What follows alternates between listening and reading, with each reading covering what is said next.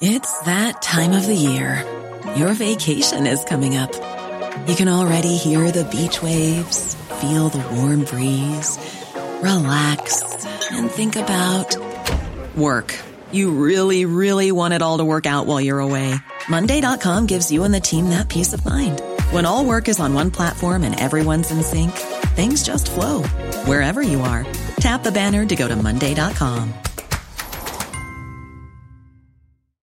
Millions of people have lost weight with personalized plans from Noom. Like Evan, who can't stand salads and still lost 50 pounds. Salads generally for most people are the easy button, right? For me, that wasn't an option. I never really was a salad guy. That's just not who I am. But Noom worked for me. Get your personalized plan today at Noom.com. Real Noom user compensated to provide their story. In 4 weeks, the typical Noom user can expect to lose 1 to 2 pounds per week. Individual results may vary. The Late Lunch with Blackstone Motors Drogheda, the Renault Dealer of the Year and most Google-reviewed dealership in Ireland. For award-winning customer service you can trust, visit us today. Blackstone Motors. Drive with peace of mind. 041 983 1100.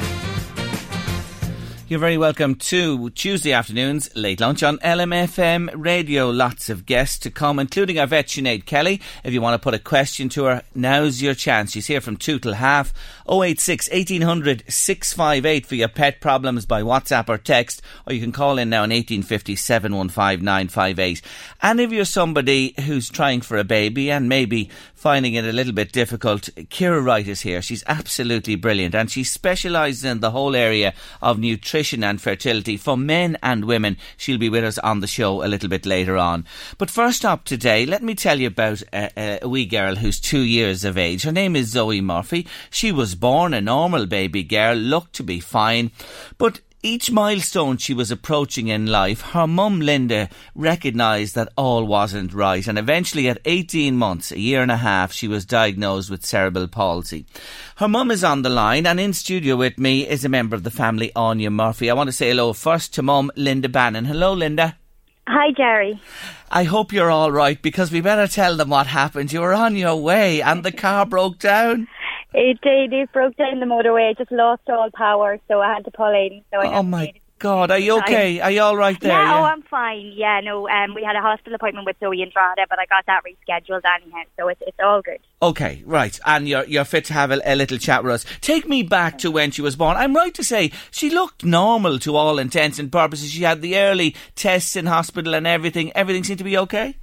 Yeah, no, everything was perfectly healthy. It was only a student midwife that was in the delivery room because everything was going so well. She was discharged home the next day. She was 8 pounds, so a big healthy baby. No signs of anything, no trauma. There's no reason why. The brain injury that she was diagnosed with, the PVL brain injury, it's normally associated with premature babies or the lack of oxygen during delivery, or there's normally a significant reason why, but we hadn't got any of that with Zoe. Okay, so, and you take her home and away we go, and there are 3 other girls. She has 3 older sisters, yes? Yes.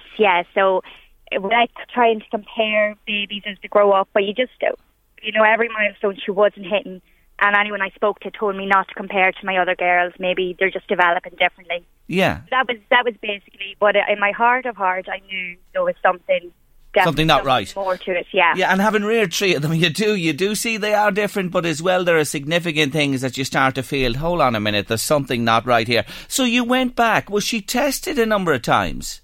Yeah, what I kept going back and asking, at this stage, 6 months old, she wasn't able to lift her head up. So we were still supporting her head and stuff. And anyone, even if it's your first baby, you know yourself that that's not, it's not right. She looked perfectly healthy, but unable to lift her hands, couldn't open and close her hands, couldn't use a spoon, or, the thought of even moving her on to puree to food was a no-go. I knew that was never going to be able to happen, because pureed food she'd still choke on. So small things like that started to become more noticeable to me. So, as a parent, I was obviously overprotective as well and anxious. So maybe I did look into a lot of things too early on, but I just knew. No, but listen, Linda, hold on a second. You've been proven right in the long term. Yeah. Your instinct from the start has been absolutely correct, because at 18 months, a year and a half, tell us exactly what she was diagnosed with. So, well, at first at 10 months old, I asked for a hip x-ray because I thought, like, when I put her on her belly, she was crying a lot and seemed to be in pain. So after the hip x-ray, it showed up hip dysplasia. So it meant her hips were dislocated, her left more so than her right. Okay. So she had hip surgery at 10 months old and then was placed in a spica cast. So a spica cast is a cast from the chest all the way down to the ankles. So she was in that for 4 months, and that was a very tough time. More so for me and her dad. Like, she smiled through the whole lot. You know, people were looking at her, looked so uncomfortable, but it never took a fidge out of her. She smiled through the whole thing. It was harder for me and her dad than herself, really. She took it perfectly. She adapted and got on with it as such. But what a brave little girl. What a restriction for 4 months of your life, head to toe in plaster. So you move on from there. She comes out of the plaster and the months go by. She's up to, what, a year and a half at this stage? Yeah, well, while she was in the spica, I went to consultants and we went privately, and I asked for an MRI, a full MRI, because I just wanted to see head to toe.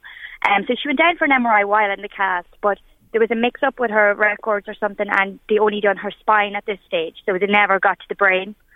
So then, unfortunately, we are told another 6 months waiting list to get another MRI, even though it was a hospital mix-up. So we had to wait, but at this stage, I 100% knew. I had the word cerebral palsy in my head.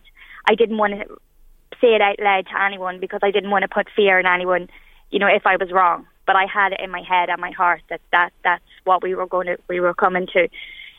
But even still, after the brain MRI at 18 months, when we got the diagnosis, even though I already knew in my heart, being told those words, you know, I can't explain what it felt like. Even though I thought I knew, I thought I was prepared, but you're not. You're never prepared, no matter what you think it might be. It's only when you see it on paper and you're told directly what it is that, you know, it just takes the life from you, I suppose. But you have to move on and move on for her as well, and look at your options, and by God, have yourself and Eamon done this. You really have. So the first thing, you got bad news. They said what? That she would never walk, she would never talk, was it? Her talking, because she was so delayed, it was probably not going to happen. She was choking and everything that she'd try and eat, so her muscles in her throat and her mouth weren't working properly. So, you know, like the neurologist that told us, it's his job, you know, people before him and after him, he was probably given bad news to also. So it's very matter-of-factly to him. You know, while he's saying these words, our life is changing forever, but to him, that's his job, you know, and he obviously is used to it at this stage. So we walked out of the office and we went through a grieving process, no doubt about it. You know, we weren't strong, I wasn't strong, I was just so deflated, I didn't know where to go or what to do next. So for the next few days after the diagnosis, we focused on what she couldn't do. And I remember waking up one morning and I just decided, you know what, I'm going to focus on what we can do with her and give her the best possible outcome we can. So that's what we went from there. We started to focus on what she can do. And the more positivity we put into it, it reflected in Zoe. Yeah, so absolutely. It reflected, and she started to become amazing. The doctors couldn't believe it. You know, we took her in and she's chatting away, she's smiling. So things really did, the more positive we came and the outcome, like we tried hard, we went to physios everywhere, OT, we've done everything we possibly could. But then we found the surgery in America, and that was a changing point in our lives for us. Now tell me about that, because you've done all you can on the ground here with physio. You've used the CBD oil, yes, as well, to help her along, and that's been very successful. And as you say, doctors are astounded by this little lady. Now, the United States, this specialist, paediatric neurosurgeon at the St. Louis Children's Hospital in Missouri, he's Dr. T.S. Park, yes? Correct, yeah, that's him. We were lucky enough to meet him last April. It's a fantastic wee get-together that happens here in Ireland every year. It's families who have gone over from Ireland to St. Louis, Missouri, to Dr. Parks to get the operation, and then it's families like ourselves who are curious and want to know more. So we all get together, you know, he comes over and everyone gets together. We get to see the surgery, like the success of the surgery in other children who's gone. So it's not as if we're just on a whim and we don't know, like we've got to meet every family who's gone over from Ireland.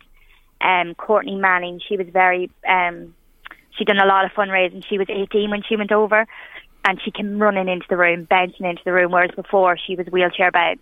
So things like that is just, there and then, like it's major surgery, it's spinal surgery, so it's not something you want to take lightly.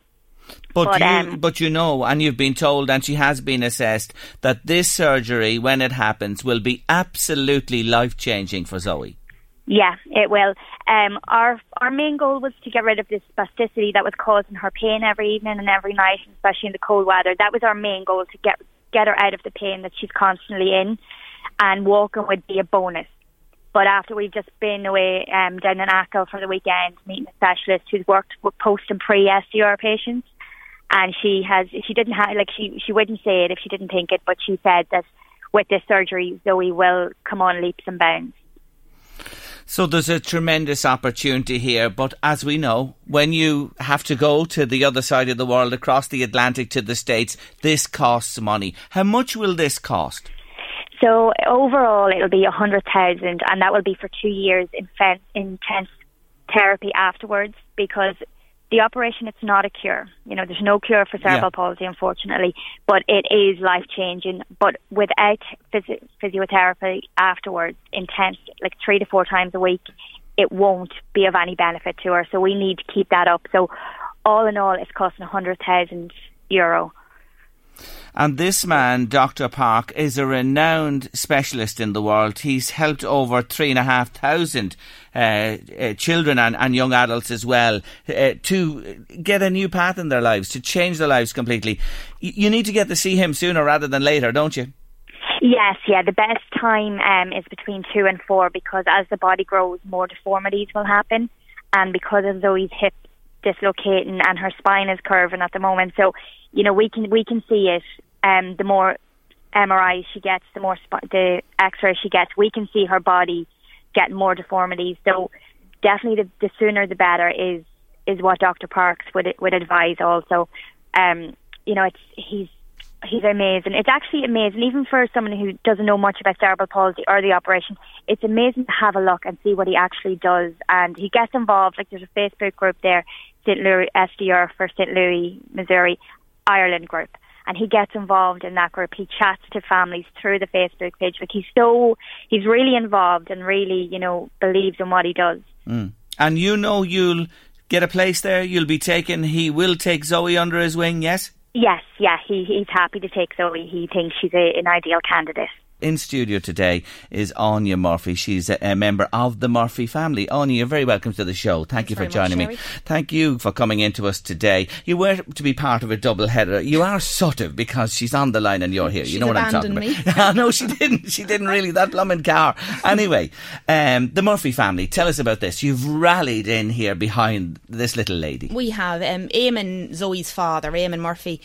He's a cousin of mine, and we're part of a very, very big family. Eamon has 37 first cousin Murphys, and we are a close-knit family. We want to help, and we decided to get together, aunts, uncles, cousins, and form a little group and see what we can do to help Zoe on our way to America.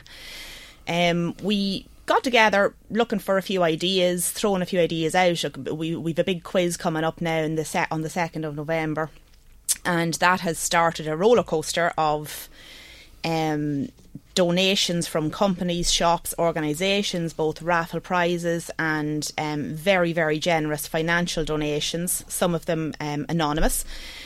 The quiz is practically sold out at this stage, and we were originally looking to reach about a €5,000 or €6,000 target as a family to donate to the appeal. It looks like we're going to triple that now at this stage. Brilliant. It is great. We have been, the generosity, we've just been blown away by local businesses, the help, the support that we're getting, and as a family together, because there are so many of us all over the world, word has spread, and throughout the country as well, and the help we're getting is just fantastic. So it's a great start. You're delighted with the way it's begun. And we do want to mention Dundalk Football Club. You had a bucket collection at Oriel Park for this, so there was a collection. €2,000 was raised there. Isn't that fantastic? There's schools around the county have had jersey days or were green days, and they have raised so much money as well. Everyone's just rallying around it.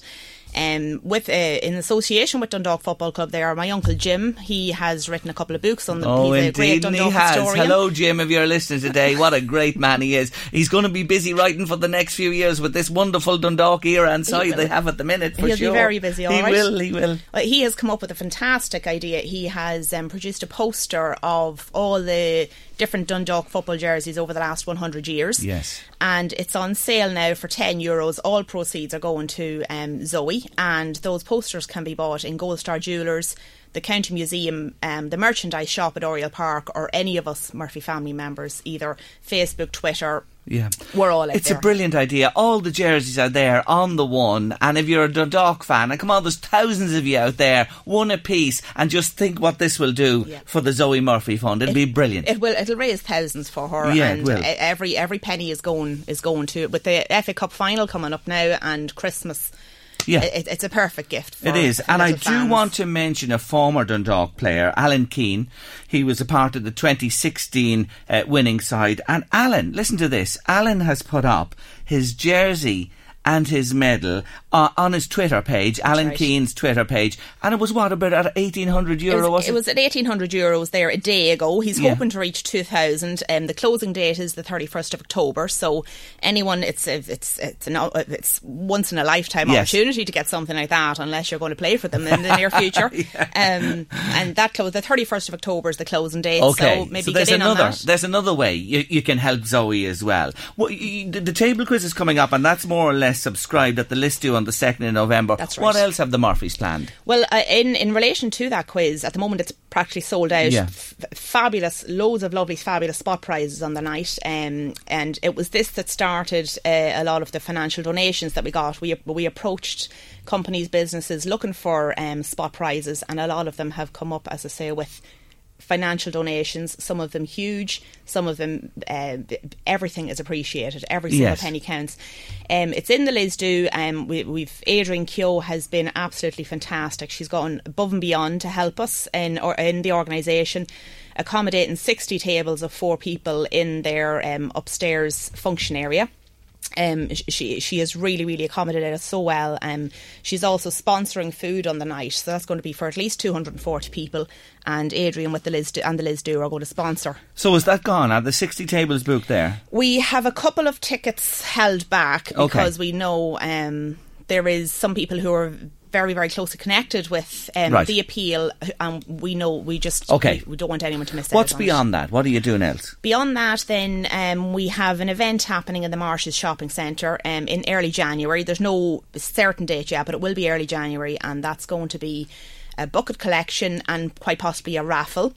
We have a lot of large prize donations that were given to us for the quiz, and some of them are too huge to give out for a raffle. So we're going to, that's why we've extended now. You're going to tie that into that. We're going to tie it in. That's in, the Marshes have also given Okay, us and are the rest of the stuff you're talking about, that's going to be next year as well, rather than the end of this year? Anything else before the end of the year? Nothing before the end of this year. Right, we'll leave that because that's a little bit away, and we will push all those for you. I promise you here, right across LMFM radio for you as they come to fruition. So lots done, lots more to do. Yes. There is, and anyone listening, we're open to any ideas. Anyone who has any ideas of their own, we're open to them. They can contact us on Facebook, on Twitter, or maybe even come through yourself, Jerry, and you can contact one of us. Absolutely, we'd be delighted. Ideas or anyone willing to help either. Zoe Murphy, she's 2 years of age. She's just got to get this done as soon as possible in the States. Her mum is still on the line. Stick those headphones there back onto you, if you would, for me, Anya. Hello, she's still there. You're listening intently to your sidekick here, telling us about all the money that's been raised, all the events that are going on as well. You must feel very warm. You must feel so loved by this. It's absolutely amazing, Jerry. Like, when we got the news there was a surgery out there, it was bittersweet for us because brilliant, there's a surgery there, but there was a price tag on it. And myself and Eamon sat at home at night and we didn't know where to start, how to start it. And we're not the type of people who like asking for help either. So we were kind of sat in the dark. Then the ball started rolling. Some CBD Network Ireland actually started the GoFundMe page for us. They've seen what we were going through, and I was going through a hard time. My mum was very sick, and has recently passed away. So we didn't know how to start. So the CBD Network Ireland group, they started it for us and they got the ball rolling. And then, of course, with the Murphy family, they have been absolutely amazing. Like, they've taken pressure off us. You know, they've done everything for us. There's nothing we had to do ourselves. Like, we want to help, but they don't need our help. And then there's actually a Dundalk FM DJ, Carl Collins. He contacted us. He's actually doing an 80s, 90s fancy dress night this coming Friday in Toll's Bar in Dundalk. Okay, that's another one. Yeah, another event if you'd like to go along. Yeah, so people are coming towards us. There's a darts night. A professional darts player, Michael Smith, is coming over from the UK. And he's going to play up against local pub teams and stuff like that in the Clans Hall in December 7th. Okay. So that's another one. People are contacting us and events are happening for us. It's all over the place. Amazing. And again, you've heard me say, let us know in here and we'd be delighted to publicise these events for you as well on our community diary and across the shows. Is that okay? Oh, thanks very much. Yeah, really. No, not at all. Now, latest news from your sidekick in studio. She's just passed me a note here, Anya Murphy, to say the GoFundMe page is at €25,000. Isn't that fantastic? Quarter of the way there. You're a quarter of the way there at this stage. You really are. You're going to do this. You know that? I do. I do believe it now. I had a few dark days there when I couldn't get my heart and soul into it with my mum and stuff. But now I'm coming out the other side of that, and I know she would have wanted me to focus on this, and this is what we're doing. And I know we're going to get there. I truly believe we're going to get there with all the support we've had, all the help we've had from other people.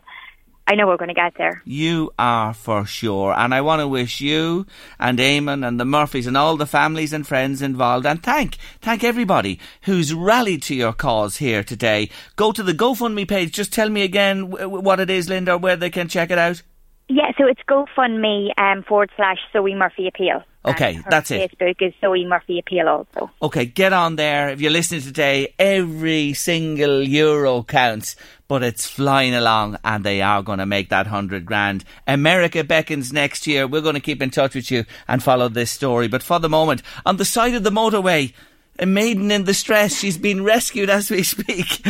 Listen, Linda, lovely to talk to you today. You're a wonderful lady. Good luck to you and Eamon and little Zoe and our sisters as well. And a big thank you in studio to Anya Murphy, who joined us today. Anya, thank you so much indeed for dropping into us. Wish you all well. God bless you. Thanks so much, Jerry. Take care. Bye-bye. Bye, Linda.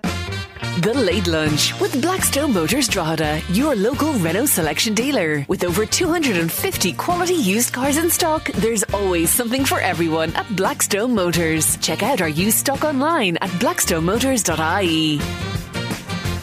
Now, let me assure you, you need these numbers for the next half hour. I promise you need them, and you'll know why in a moment. 1850 715 958. You know that's the phone number here. Karen's on standby. We're waiting for your texts and messages on WhatsApp 086 1800 658. You know why they're key numbers this afternoon? Because if you're in the pet business, if you have a pet at home, the woman who can answer any question under the sun about them is with us. I'm delighted to welcome back to Late Lunch, vet Sinead Kelly. Sinead, good to see you again. Nice to be back. Thanks, Jerry. Thank you very much for joining us on the show. Let me start with this one, and I have to say I have a resonance with this first question that's come in on social media to us this morning. Here it is, Sinead. I've changed my dog's food recently and he's stubbornly refusing to take to the new food.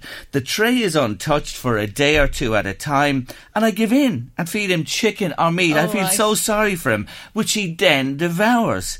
What can I do to get him to eat the new nuts? Yeah, I mean, really, what you have to be quite strict. I mean, obviously, he's passed the chicken test, so you know that he's not sick. He's eating chicken. You know that he's basically just preferring chicken to the new biscuits. I mean, some ways of increasing the palatability of the new biscuits are maybe to add a little bit of hot water to them and let them kind of soak a little bit in that. That sometimes makes them a bit more palatable. But if you're being really, really stern and you want to make sure the new diet is switched onto, then you just have to be strict. So instead of giving up and giving chicken, then you have have to offer fresh new biscuits every mealtime until he eats them, and he should eat them. If he's a healthy dog and if he's hungry, he should go to eat them. But the problem is, if you're stopping after 2 or 3 days and giving him chicken, then he's going to know that if he refuses that food, then chicken is in its place. So you kind of have to, it's a bit like deciding something with a little small child. You have to have a plan and go through with it, because if you keep coming up with the more palatable option, he's going to go with that. So as I say, try maybe soaking the biscuits in some hot water. Otherwise, then you just got to keep offering them twice a day, fresh twice a day, and ultimately in 3 or 4 days he should eat them. If he definitely doesn't have them at the end of like 3 or 4 days, well then you may be in a situation where he just really doesn't like the taste and you're going to have to try another food. Okay, and just on that point where you say present new food, so if I put dry nuts into the tray and he doesn't take them, should I take that particular quantity of nuts away and go to the bag again and put out fresh ones? It depends. If it was totally dry and you didn't have, it's not being contaminated by dog saliva or you haven't wet it or anything, then you're probably okay to use that again for the next meal. Then I would probably replace them the next day. I wouldn't use them, I wouldn't leave them out 24 hours, longer than 24 hours. And then just a note on introducing new food. If you're going to go and introduce a totally new food, rather than introducing it all of a sudden, 100% of it, the best thing to do is have maybe 3/4 of the old food with 1/4 of the new food on day one. Then on the second day have 50-50 old food and new food. On the third day have maybe 75 new food, 25% old food, until you're on fully on the new food by kind of day 3 or day 4. Okay, good one there. So there you have it. Persevere. That's the thing. You shouldn't give up. If you give up, you're goosed. Thank you for your question. Keep them coming to us. Here's another one, and it's about a dog as well. Our puppy, facing into its first winter, lives in an outhouse. Lovely bed, dry and cool. With winter on the way, should we increase the bedding to make sure he's warm? Definitely you should. My question is, why is the dog not allowed to sleep in the house? That's obviously, some people are very strict in Ireland. It's a much more Irish thing than it was a British thing when I was living in the UK. I mean, normally I mean, it gets so cold at night in the winters here that sometimes I'd worry, no matter how many blankets you have, that it's not warm enough outside. You know, I think if it's sub-zero temperatures outside, I think you should let your dog sleep in the house. If it's above freezing, then yeah, definitely increase your blankets and maybe just make sure that the kennel is out of draft and things like that. But I'm a bit of a softie. You know, the thought of putting Cleo outside to go to sleep, I don't think we'd be doing very well with it. But definitely, I mean, it makes sense. As the temperatures get colder, you'll need more bedding. And as I say, I think if you're getting to zero, I think you have to think, look, you know, the dog needs to come inside for that. What is good bedding? Just while you're on it, Sinead. Our lad, I think we've an old duvet under him that he loves to curl up into. Duvets are really good. There's a kind of fleecy kind of vet bedding you can get in the pet shops that they're very good. A few layers of that, and then duvets are really good, really warm. A duvet be very good insulating outside, so that'd be a good idea. Okay. Now, just come in from John in Navan. Thank you very much, John. Is white bread good or bad for dogs? It's not that it's good or bad. It's just that it's not particularly. I mean, I think even nutritionists would argue for humans that white bread is a bit low on nutritional value, in that it's low in fibre, it's low in protein, it's low in vitamins. So if you were to eat white bread on its own, then you would get very, very sick. Giving it to a dog as a little bit of a treat, I mean, you know, by that I mean giving a corner of white bread toast with a tiny bit of, spread or something like that, that's probably fine. But I wouldn't use it as a complete part of their diet, because there's just nothing really nutritionally very favourable within it. At least with whole grain bread, granary bread, you have some kind of fibre, you have whole grain, you've got, it's slightly more nutritional. But the thing is, if the dog is on a complete balanced dry food, which they should really be, there isn't really any nutritional need for bread or anything else like that. You're getting all your different things. And again, you're probably better, if you're wanting to give your dog treats, you're probably better to use specifically formulated dog treats, which have been formulated following, I mean, the big pet food companies, they put a huge amount of money and research into formulating healthy, nutritious treats and healthy, nutritious food. So I would tend to go with them. But yeah, the odd corner of white bread is fine for your dog, but it's not really going to introduce anything amazing into their diet, you know. So I think probably fine as an occasional treat, but I wouldn't be giving them full of bread. I remember years ago, my dad, who was a great man, he had different breeds of dogs all his life and he loved them.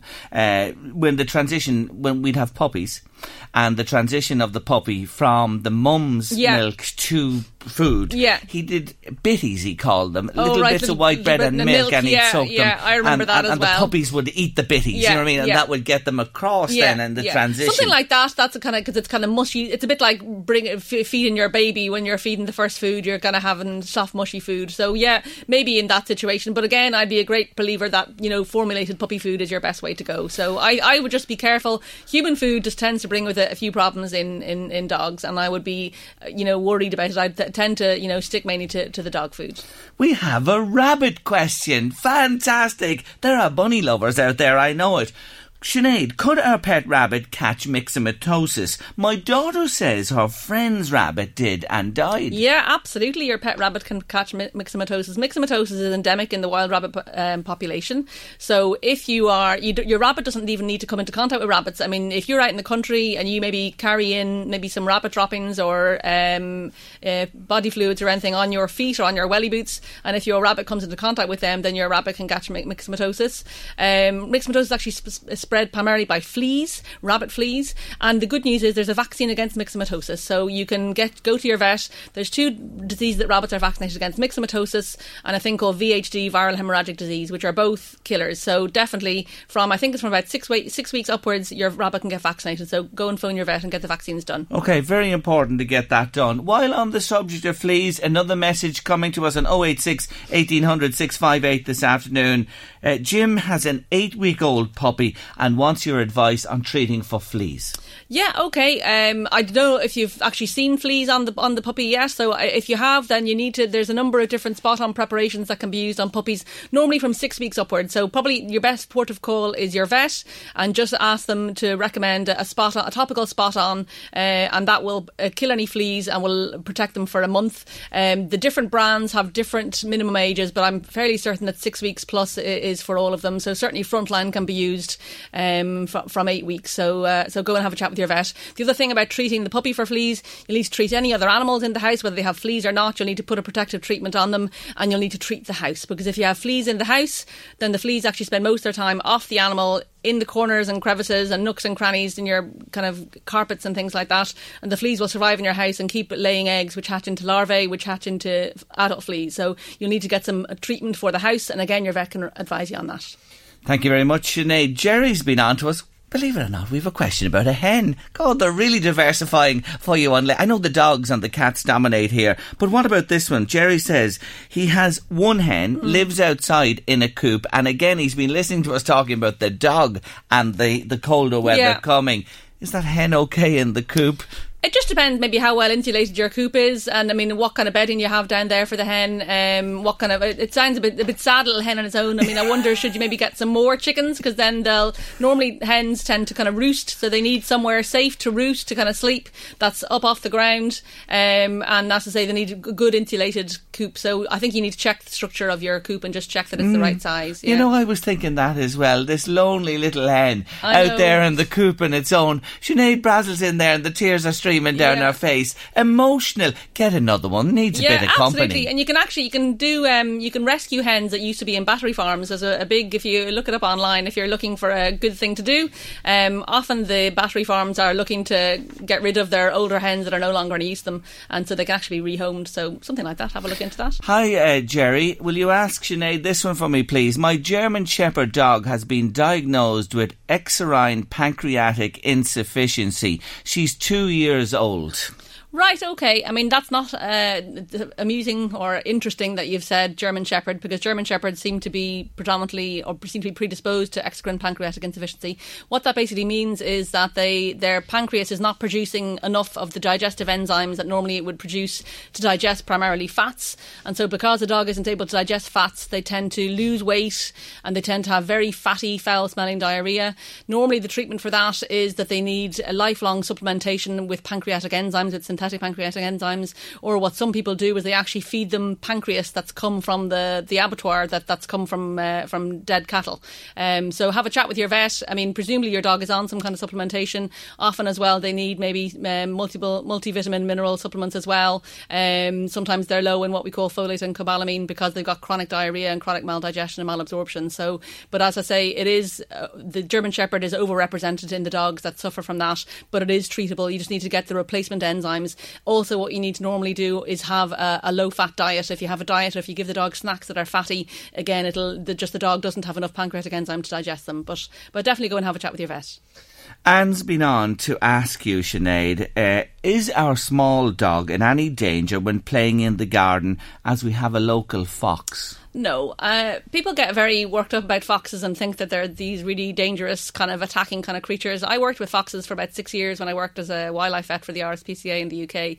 And trust me, foxes are actually terrified of dogs and cats and humans, and they will do pretty much anything to avoid being cornered by them or being caught. So I would say no. I wouldn't have said that your fox is in any, or your dog is in any danger from the fox at all. If you like, I think having foxes in your garden is great. I'd be there encouraging you to feed them and things like that. A lot of people don't like them and see them as vermin, but each their own. They all have different ideas. But no, your average fox only weighs about 3 or 4 kilos, so they're actually maybe the size of a small dog, but the weight only of about a cat. And in any situation, really, it's only if they get absolutely cornered by somebody, maybe by a human trying to catch them, that then they would bite. But other than that, they're safe. My God, we're going round the house with creatures today for sure. Thank you, Liam, for your question. Sinead, what advice would you give to me to encourage a pair of Kakariki parrots to breed? They get on very well, but there doesn't seem to be any chemistry between them. They also have a budgie keeping them company. Would that be the problem? Well, the problem I suppose that you have is you have parrots as pets, and parrots are meant to be living in the wild, flying in the jungle. That's where they're meant to be. So it's very difficult for us, even if they're captive bred parrots, which hopefully they are, and hopefully they haven't been taken from the wild. But it's very, very difficult to match, the wild environment or the wild atmosphere. So I mean, one option, I don't know, I presume they're in a cage in the house, something like that, unless they're in an aviary. I mean, option is maybe I'd say they're house cage. House cage. I mean, your other option is seeing, can you go for some real behavioural and environmental enrichment and trying to construct an aviary outside where you have lots of foliage and trees and just nice little hidey places for them. But other than that, I can't think of anything off the top of my head myself which will encourage them to breed. You find the same problem in animals kept in zoos in captivity. They're often reluctant to breed because they're not in a natural environment. So as I say, parrots are gorgeous creatures, but they're particularly gorgeous in the wild, and sometimes we keep them as pets and we're not really doing them a kindness because living in a cage isn't really what they would normally be doing. So think about an aviary, something like that. Other than that, I can't think of. Okay, habitat, Liam. Yes, a fresh habitat, something that might encourage them. There's another one I'm sure that people have experienced that are dog lovers has just come to us. It says, Jerry, I had 2 dogs. I had to get one of them put down. My other dog seems to be really down on herself and sleeping a lot. Should I bring in a new dog? Oh, that's kind of up to you. It depends how sociable and how well socialised that dog is. I mean, it's not unusual for the remaining dog to be sad and almost to kind of go into mourning after one dog disappears. So, I mean, normally that's a phase and they kind of develop themselves out of it. If you're wanting to get a new dog for them, then I think you need to do a bit of research. If you're going to somewhere like the Dogs Trust, for example, they want you to introduce your new dog to your old dog, and they do a very prolonged kind of integration period to see if that's going to work. So that's something you should think about. You should know yourself whether your dog is good with other dogs. For example, when you go on a walk, is your remaining... Normally, being a little extra might be a bit much, but not when it comes to healthcare. That's why United Healthcare's Health Protector Guard fixed indemnity insurance plans, underwritten by Golden Rule Insurance Company, supplement your primary plan so you manage out-of-pocket costs. Learn more at uh1.com. It's that time of the year. Your vacation is coming up. You can already hear the beach waves, feel the warm breeze, relax, and think about work. You really, really want it all to work out while you're away. Monday.com gives you and the team that peace of mind. When all work is on one platform and everyone's in sync, things just flow. Wherever you are, tap the banner to go to Monday.com. Many of us have those stubborn pounds that seem impossible to lose, no matter how good we eat or how hard we work out. My solution is PlushCare. PlushCare is a leading telehealth provider with doctors who are there for you day and night to partner with you in your weight loss journey. They can prescribe FDA-approved weight loss medications like Wegovy and Zepbound for those who qualify. Plus, they accept most insurance plans. To get started, visit plushcare.com/weightloss. That's plushcare.com/weightloss. Dog quite well socialised, and is he looking to play and looking to talk to the other dogs? If he is, then probably introducing a new dog, would go well. But the other thing you need to ask yourself is, are you ready for a new dog? Often when we lose a dog, we're heartbroken, and it's really hard to then go and feel like you're replacing it or getting a new one. So don't rush into it just because you feel your existing dog is distraught. That phase will go, and they will come back into themselves, and you might find that actually just living with one dog is what you prefer at the moment. Patricia's been in touch from Dundalk this afternoon. Hello, Patricia. Jerry, could you please ask Sinead if milk is bad for dogs? It's not that it's bad for dogs, but let's say you give milk to 20 dogs, probably a significant percentage of those dogs would have upset guts, would have diarrhoea, and wouldn't digest it or absorb it properly. So I would say be very careful with it. There's no need for them to get milk because they're getting a complete balanced diet otherwise. But as I say, I would just be wary of it. If your dog has any problems with vomiting or diarrhoea or weight loss or malabsorption, then I would stay away from milk because the lactose often, it's just too much for them and they won't absorb it properly. Oh, Sinead Brazel wants to know, Sinead has a cat called Marvin, love the name, sleeping a lot now at this time of the year. Is that to do with the seasonal change? Because full of beans in the summer and autumn. Yeah, no, they don't normally have a kind of winter kind of depression. I mean, the possibility is he may be a bit depressed because there's another cat outside in his territory that's kind of bullying him or intimidating him a little bit. I'm presuming that he's eating and drinking okay and everything else is all right. There's no other clinical signs, in which case I'd say he's fine. But I wonder, has he had some kind of emotional trauma or emotional impact outside? Has something upset him or made him feel a little bit depressed or down himself? But I wouldn't normally hear people describing that their cats get like a seasonal depression. I take it Marvin's a he cat, and either there's a he rival or there's a floozy out there somewhere. Sinead, you may get out there this evening and have a look. No, he's neutered. He's neutered. Oh, he's neutered. All right. So I don't think he's that way But inclined. Sinead thinks you should just check out. There's a new kid on the block or something, and your poor cat is feeling the effects. Just before we finish, because we are heading into Halloween season, Sinead, and I know when you come to us every year, you do like to talk about this for a few moments. Bangers, they're going good already. Your dogs and cats. Oh yeah, those kind of noises and lights and sounds are just absolutely terrifying for dogs and cats. So I mean, I would, if your dog or cat isn't a house cat or a house dog already, then I would turn them into house dogs or cats for the next few weeks, because they can get so terrified and so afraid that they run, bolt, go missing, disappear. Even if you have your dog out, in the evening time and the dog is off the lead, be really careful because they could get a fright from a banger and run across the road, something like that. And as for if you're inside with your dog, keep the curtains shut so they can't see the lights. Maybe have the television on, the radio on, just some kind of noise and activity to kind of drown out the sound of the fireworks. Earlier on, if something to think of for next year is there's little desensitization videos and audio that you can get for your dog to get them used to the sound of the bangers. But that's going to be a bit too late for that now this time of the year. So mainly the main attempt is really keeping your dogs and cats in and safe and minimising the effects of the sounds. Good advice there. Take care over the Halloween and mind them. Sinead Kelly, thank you so much. You're brilliant very as usual. Looking forward to see you next time in November. Thank you so much. The Late Lunch with Blackstone Motors Drogheda, your local Renault selection dealer. With over 250 quality used cars in stock, there's always something for everyone at Blackstone Motors. Check out our used stock online at blackstonemotors.ie. My next guest is Director, Senior Nutritionist and Research Director at Glenville Nutrition. She's also a member of the Wellness Crew, who provide support to employees in business on nutrition, physical and mental health, and financial, by the way. Today, Ciara Wright joins us to talk primarily about nutrition and fertility. And Ciara, let me say, I'm so looking forward to talking to you. Thank you for joining us on the show. Not at all. I'm delighted to be here. You are very welcome. First up, it is a fact, a lot of couples struggle to conceive. Before somebody heads the IVF route, is it worth looking at nutrition and lifestyle? Definitely. That's 100%, absolutely.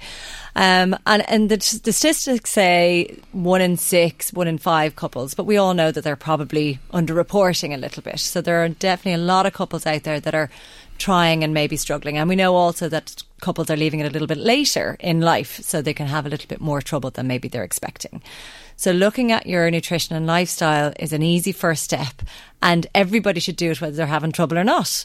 I mean, when we get pregnant, often that's the first time we look at our diet and our lifestyle to think, actually maybe we should be changing a few things. We stop the alcohol, we cut down on the caffeine and all of that. So before, and just around the time maybe when you're having the chat and thinking, will we start trying?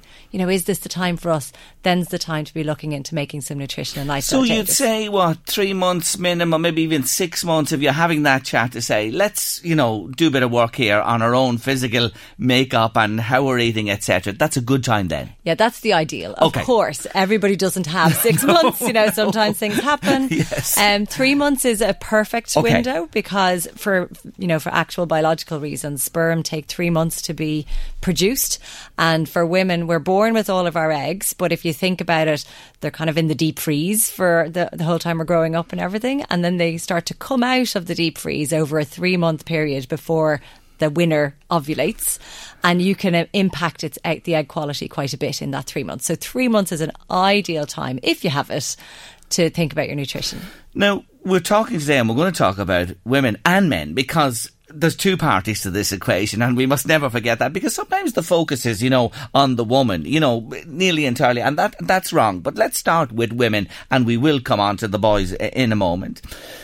Overweight, I've heard of in the past, carrying too much weight, being obese, that in itself can be a major no-no when it comes to pregnancy. It can have a big impact, specifically in conditions like polycystic ovary syndrome. And that's probably, it's quite common, and you can have kind of ranges of it. It used to be that you had to qualify these 3 criteria. Now we know that there's a huge, big range. And if you're having any kind of ovulatory difficulties, you could have PCOS. And being overweight in that scenario is even worse. But in general, for everybody, yes, being overweight can kind of play havoc with your hormones and can play havoc with ovulation. So it is an important factor when it comes to your fertility. Now, here's the thing. I'm in that situation today, and I'm carrying whatever weight is too much, and I know it, that I need to lose maybe a lot, maybe a medium amount, or maybe just a little. You have written, and I've seen this, it's very important the way you shed that weight, that to go on a crash diet to try and lose it overnight, no, this will cause other problems. Indeed. So if you're going on a crash diet or really restricting your calories, you're going to increase your production of your stress hormone called cortisol. And that, in effect, can interfere with your sex hormone production as well. So you don't want to do anything extreme. You want to be converting to what's pretty well known now as the fertility diet. So there's been a whole bunch of studies, and they're all slightly different, and they all look at slightly different populations in a slightly different way, but they're pretty much all saying the same thing, that the diet should be less meat, less sugar, less processed foods, more fish, more of your pulses like your chickpeas and your lentils and things, plenty of veg, plenty of fruit. So just what we all know as a kind of a healthy diet. It's going to help you in the long run anyway. It's going to make for a healthier pregnancy. It's probably going to reduce your risk of gestational diabetes, all of those kind of things. There's going to be lots of benefits to doing that. But it is generally going to be a good fertility diet and probably help you lose weight as well. Okay, so shed the weight gradually, get your diet in sync. In the Mediterranean, I take it, they're more fertile than us in this neck of the woods, because you mentioned the Mediterranean diet. That's effectively the Mediterranean diet with a little bit of quirks, yeah. And they have other things down there like the sun. So to help. I know. So they have much more vitamin D than we do, and that is linked with your fertility. So studies have shown that countries in the north of Europe, so the further away from the hemisphere, have the higher rates of infertility, and we tend to conceive more in the summer months than we do in the winter months, and that is supposedly linked to your vitamin D. Now, where does BMI fit into this? Body mass index. I was looking at it before you came today, and I was just looking at the height and the weight and what's ideal and that. Is that a good measure? It's a very crude measurement. So the reason it's used is because it's really easy for everybody to do themselves, and it's really easy to do on a massive population. But it's not very accurate, particularly if you exercise and you have any kind of muscle mass. That's actually going to bring your weight up, but you're really lean. You don't have a lot of body fat. So the example is, I don't remember if you remember the movie Twins with Danny DeVito and Arnold Schwarzenegger. Of course I do. Right? A classic. So Danny DeVito, short, a little bit overweight. Yep. Arnold Schwarzenegger, built like a house. They have the same BMI. So you can see, because Arnie weighs a ton, but he's pure lean muscle, his BMI means nothing. He's healthy. I actually can't believe that you've said that. But that is a fact. That's a fact, yeah. And that really sums it up. You know, that a crude measurement, as you say. But one that's not bad if you have to refer to it, it's okay. Yeah, a great one to do is to look at the weight that you carry around your middle.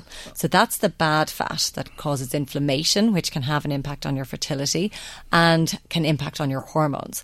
So what we do is say to get any length of rope or string, or you can use the cord off your dressing gown, and stand on one end and hold it up to the tip top of your head. So you're taking your height, fold it in half, and then see if that goes around your waist. So your waist should be less than half of your height. So if you can't close that cord around your belly, then you're a little bit... I'm going to get a cord at 3:30 as soon as this shows. Okay, I'll wait. I am just dying to do that now.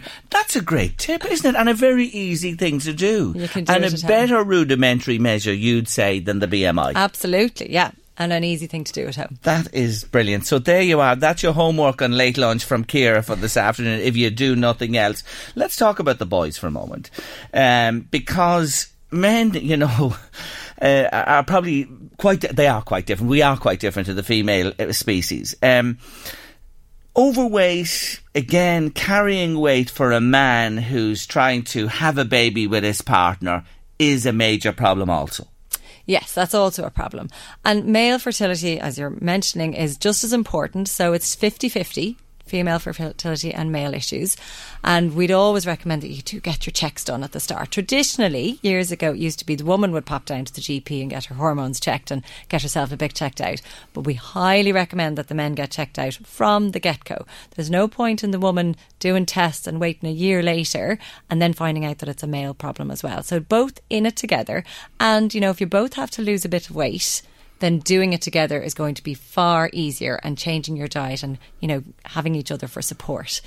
And losing that middle weight, like we've been talking about. So again, standing on your scales sometimes isn't very effective. If you're doing a little bit of extra exercise, which is something we'd recommend to lose a few pounds, you could be increasing your muscle mass and standing on your scales and nothing is moving, and you're getting awfully frustrated. Feel it in your belt. If your belt is getting looser, you're doing the right thing. Okay, and that's a simple rule of thumb as well. Now, for the sperm, and very important it is, key of course, hot baths for boys, no? So, yeah, temperature has been shown to, and that's one of the reasons why the testicles are on the outside of the body, to keep the temperature lower. So if you go and get into a hot bath or a sauna, or you wear, you know, tight cycling shorts, or you use heated car seats, or the laptop on the lap when you're working at home, you know, on hours on end, you can feel the heat of your laptop, can't you? Tell me about it. I've often been editing stuff on the laptop for here, and I know what you're actually talking about. But really, heated car seats. Yes, heated car seats are to be avoided as well. So anything that's going to increase the heat of that scrotal area. Now, in saying that, some of the research will, you know, they'll be wearing these heating belts, and they'll really increase the temperature for quite a lot. And maybe that's not realistic as to what happens in the real world. But if there's small things you can do, if you have a problem and you can fix it, the great thing about sperm is that they're produced every single day. So they're being made all the time. So any little changes you make can make that next set of sperm that you make that little bit better. What about the mobile phone? Because it tends to heat. You know, there's a bit of heat in this thing, and some people carry it in their pockets as well, close to the erogenous zone. Should you watch out for that? Yeah, and again, there's only a small amount of research, although there's more research coming out now on that. And again, if it doesn't bother you, so the thing about lifestyle recommendations is there's no harm in it. Is there any harm in taking your mobile phone out of your pocket and being a little bit mindful about leaving it on the table instead of leaving it in your pocket, putting it in your bag, or putting it in your coat pocket instead of your jeans pocket? There's simple things that you can just be a little bit mindful of. There's zero risk involved. Do you know what I mean? So there's no harm in trying these things if you think you have, or if a test has told you that you have an issue with your sperm, and it might just help you a lot. Exercise, you know, exercise will of course help to reduce weight, and I know you talk about moderate exercise. You don't have to start running 5Ks or 10Ks or marathon, but a bit of exercise also in this context is helpful, very helpful. Very helpful. So inflammation is a source of damage in the body, let's say. So if you imagine inflammation being a little bit like a fire, and what we call antioxidants are like fire extinguisher. You need antioxidants to protect your sperm, and you don't want inflammation in your body, which is damaging. So gentle exercise can reduce inflammation in the body and can reduce things like stress and, of course, manage your weight. So gentle and moderate exercise is good. You're dead right. You shouldn't embark on a triathlon for the first time ever when you're trying to conceive. It could mess with your hormones. It could cause excess inflammation and excess stress, which you don't want. But bringing down stress levels, bringing down inflammation, and then making sure you have enough antioxidants in your body comes from your nutrition. Ciara Wright's with us on Late Lunch this afternoon, and we're talking about nutrition and fertility. Can I come now to lifestyle matters? And of course, many people enjoy a tipple, maybe one too many at times as well, Ciara. To indulge in food at times. The takeaway is there. We go out eating as well. It's so easy to eat bad food. Talk about alcohol first and the implications of too much alcohol on fertility. Okay, so the good news is you don't have to abstain entirely. So that's good news. There's a cheer. I hear a cheer. And we always say moderation, take it, you know what I mean? Don't go mad. Everything in moderation. Yes. So if you stick to the general guidelines and you're having a glass of wine at the weekend with your dinner, that's absolutely fine. If you're doing IVF now, that's slightly different. You're taking an awful lot of medications, hormones. You would be well recommended to just stay off the alcohol during that time. But for normal couples or for anyone just trying to conceive, you don't have to come off it altogether until you're actually pregnant. Cutting down now, if you are taking a bit too much at the weekend or binging, is probably a good idea. Probably more so from the weight point of view, actually. There's no real, direct evidence that alcohol has a massive impact, let's say, on sperm health or egg quality. But just in moderation is a good idea. And it's no good, as you alluded to earlier on when we were speaking about having the test done by one party and not the other. It's no good the lady or the man cutting down on alcohol, one or other. It's both. Both need to engage here, yes. Yes, and if you can do it together, of course, that's the easiest thing to do, because then you'll maybe go to the cinema instead of going to the pub and maybe do some less alcohol-related socialising, or you know yourself that you'll be able to give each other the nod, right, we're going now, it's getting a bit too saucy here, we'll head home, we're trying to be sensible or whatever. Then you both get up fresh in the morning and neither person is feeling the effects of it, and you can go off and do something fun for the day. What about the whole area of smoking? Now, I know how many years have we been told about this. Lots of people have given up smoking. We know this in Ireland. Fantastic, yes. The ban in public places, socialising, has been absolutely brilliant. I suppose it's convincing younger people now not to take up the habit. Younger people that are smoking than ever. It's fantastic. A no-no here? Absolutely. Yes, definitely no-no. Definitely no-no. And almost more so for the men. So during pregnancy, absolute no-no. I mean, it interferes with the oxygen delivery to the baby. It has pretty severe effects. I think we all know that you're not meant to smoke during pregnancy. But even in the run-up, while you're making sperm, so in that 3-month lead-up to a pregnancy, smoking damages the DNA. Okay, so that's why, it gives us lung cancer and things like that. But it also damages the DNA within the sperm. Now, to a certain extent, that can be repaired, but beyond a little bit of damage, it can't be repaired, and that can cause a lot of problems. So it not only can prevent you conceiving in the first place, it could cause a miscarriage, or it can have genetic effects going on into the offspring that you might not even know about. So smoking in men is a real no-no if you can cut it out. Best not. That's the message today. Let's come back to nutrition and food in particular. And I'm going to talk about a wee menu I have here that you produced in one of your papers. But just before that, we love the takeaway. People love the takeaway. Well, it should be once in a while, but some people eat quite a bit of takeaways and eat out a lot. And, it's very easy to obtain poor food in this country, especially. It's deep fried, it's not good for you, high in fats, you name it. What's okay in a week, say in an average week, to have, to pig out on a takeaway and enjoy something like that? Yeah, so a lot of people would have takeout, say, once a week, maybe on a Friday night. Is that okay? We're all tired. It depends on the takeaway. There are healthier versions of takeaway. Thai food in general, it would be a lot healthier. Even some Indian foods would be a lot healthier, maybe than the chipper or even the pizza. So they would be very, very high in saturated fat, very little nutrients in them whatsoever. Whereas a Thai curry has some coconut milk in it. It has got a bit of saturated fat, maybe not quite so much as the deep fried foods. You might even be able to sneak a few vegetables in there. It's served with rice, which is usually just steamed. You can, of course, usually ask for the brown or the wild rice or something. But even if you don't, rice is going to be better than deep fried chips. So I would always recommend go for a curry or something like that. It still takes away the cooking and the cleaning, and that's what we're really all trying to get away from at the end of the week. So listen, don't deny yourself that, but be wise and try and eat as healthily as possible and pick your menus and your destinations for the takeaway as well. Now, I had a look at a little recommendation you made, and I suppose it's the thing is, and I know this, it's the lazy option to go for the takeaway frequently, and you know, to go for the convenience that you buy in the supermarkets as well. But it's not hard to rustle up. I'm just looking at here your plan here. So let's begin with breakfast. And this is all, folks, again, in relation to fertility, but in life in general as well.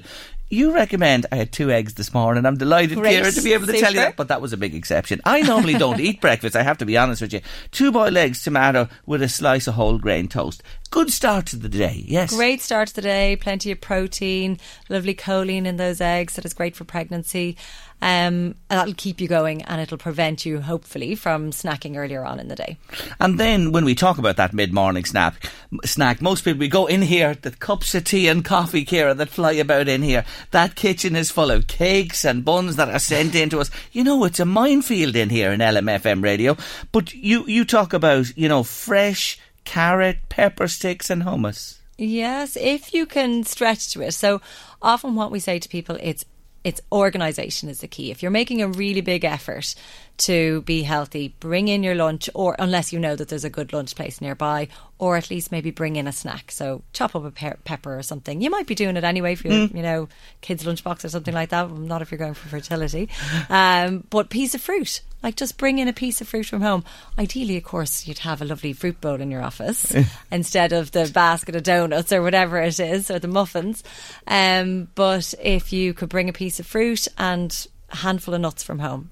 It's nothing that has to be cooked or prepared in detail. Yeah, nice for mid-morning. Lunchtime, the wrap, something like that, and a bit of fruit again, yes? Yeah, perfect. If you can go for soup or salad, that's fine. And, you know, wrap is just a better option than, say, the baguette. There's an awful lot of carbohydrate there in a baguette. And even in a sandwich, if you visualise a sandwich versus a salad, and you were thinking about the vegetables that might get into a salad or a sandwich, you might get a couple of slices of tomato, maybe a leaf of lettuce, perhaps a bit of onion. That's about all that will fit into a sandwich.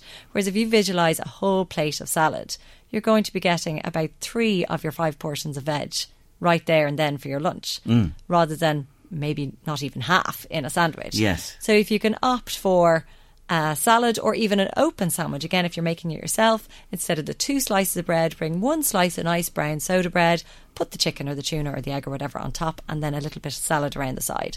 You don't need to be a gourmet chef to make a salad. Chop up a couple of raw veggies and throw them in a lunchbox. Mid-afternoon snack, rice cakes, peanut butter, banana sliced. Again, a parallel with the morning nearly as such. Yes, and you might not need a mid-morning and a mid-afternoon snack. You might just need one or the other, depending on your day. Some people's days start at 6 in the morning. They might need a mid-morning snack. Some people are a little bit later, but they find that if they eat lunch at 1, they don't get home through the commute, they're not eating till 7.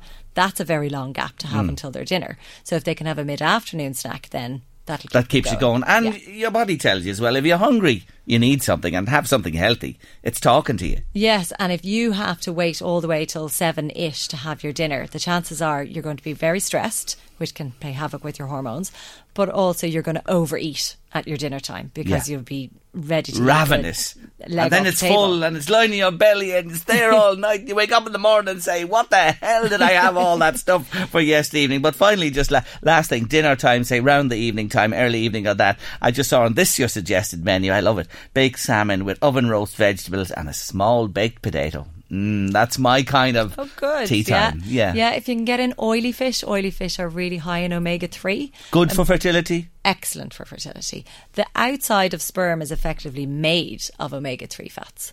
So if you're not getting enough in your diet, you're not going to have enough to make lovely healthy What sperm. about supplements? So supplements are always there to supplement your diet. So obviously you need to have a good healthy diet in the background. And then there are key supplements that are very important. I mentioned vitamin D. So during the winter, almost all of us should be taking vitamin D. Best thing to do is to test your levels, because you can have too high and you can have too low. Similarly, there's antioxidants that help protect our sperm and protect our eggs as they're developing. So these would be vitamins like vitamin C, vitamin E, and the minerals that form antioxidant compounds are zinc and selenium. So we get them in our fruits and vegetables and nuts and seeds. So we always try and get a handful of nuts in as a snack, or throw some seeds in on your breakfast or whatever. But if you don't have high enough levels, getting something in a good fertility supplement is a good place to start. It's a good addition as well. Fascinating. Well, if you haven't got it in one there this afternoon, I don't know what to say. Thank you so much for joining me on the show. And Ciara, if people want to find out more information about you and what you do, www.glenvillenutrition.ie for the nutrition related to fertility. And then I also run a corporate wellness company called The Wellness Crew. So that's thewellnesscrew.ie. Thank you so much. See you again. Thank you, Terry. The Late Lunch with Blackstone Motors Drogheda, your local Renault selection dealer. With over 250 quality used cars in stock, there's always something for everyone at Blackstone Motors. Check out our used stock online at blackstonemotors.ie. If this doesn't wet your whistle, I don't know what will. Sean Boylan, Colm O'Rourke, Joe Castles, Colm Coyle, David Beggy, Martin O'Connell and many more besides, all together again under the one roof this Friday evening in the Knightsbrook Hotel at 7 o'clock, and moderated by Sunday Sport presenter David Sheehan, who joins me on the line. Afternoon, David. Afternoon, Jerry. Thanks for taking the call. Well, this is exciting to get this crew together again. They're significant in the history of Meath football, David. 1988. Tell our listeners why. Well, I mean, 1988, I suppose, was the year that Meath did the double, winning back-to-back All-Ireland. They obviously won in 1987. They had that big breakthrough against Dublin in 1986, winning the first Leinster final in many years. Came up short against Kerry in that semi-final against that great Kerry team that was just coming to the end. And then I suppose a coincidental kind of development was the fact that Meath kind of overthrew Dublin at the same time as Cork got by Kerry, and then those two sides kind of had that rivalry towards the back end of the 1980s and into the early 90s. The 1990 All-Ireland final, of course, as well, which Cork won. But those two finals in 87 and 88, particularly the replay, I suppose, in 88, which, looking back at it now, it doesn't seem too controversial, but at the time certainly got an awful lot of negative publicity, and most of that falling on the Meath side, I suppose. Yeah, and 87, when you mentioned they got the better of Dublin 86, and again in 87 and again in 88 in the Leinster decider. My God, when you think of today how Meath were ruling the roost back then. But when they got to the final, we'll talk about 87 first, the first year they won it. And Meath beat Cork in that final, 114 to 11 points. Colm O'Rourke's goal is significant. Yeah, well, the funny thing about that game, if I remember rightly, I think Cork led by something like 5 points to 1 early in that game, and many people listening in will remember Mick Lyons' famous block on Jimmy Kerrigan. He ran straight through the middle of the Meath defence and looked like there was a certain goal on for Cork, and Mick Lyons came out of nowhere almost and made that full-length block, which many people will remember very well, and Meath then, I think it was shortly after that, I could be wrong, went up and got the goal at the other end. Colm O'Rourke it was a fortuitous goal in some ways in the way it broke back to O'Rourke and he palmed it into the corner of the net just beyond Dennis Walsh. He was running back to try and get to it, couldn't get to it in time, and then Meath won that game quite comfortably in the end. That obviously set up then the game in 88, where in the drawn game, off the back of that final in 87, I think a lot of people felt that Cork were bullied, and Cork went out in that drawn game in 88 to, I think, stamp their authority on the game in a physical sense. Colm O'Rourke got an awful belt off Barry Coffey. I think O'Rourke said in his book it was one of the worst hits he ever got in the game.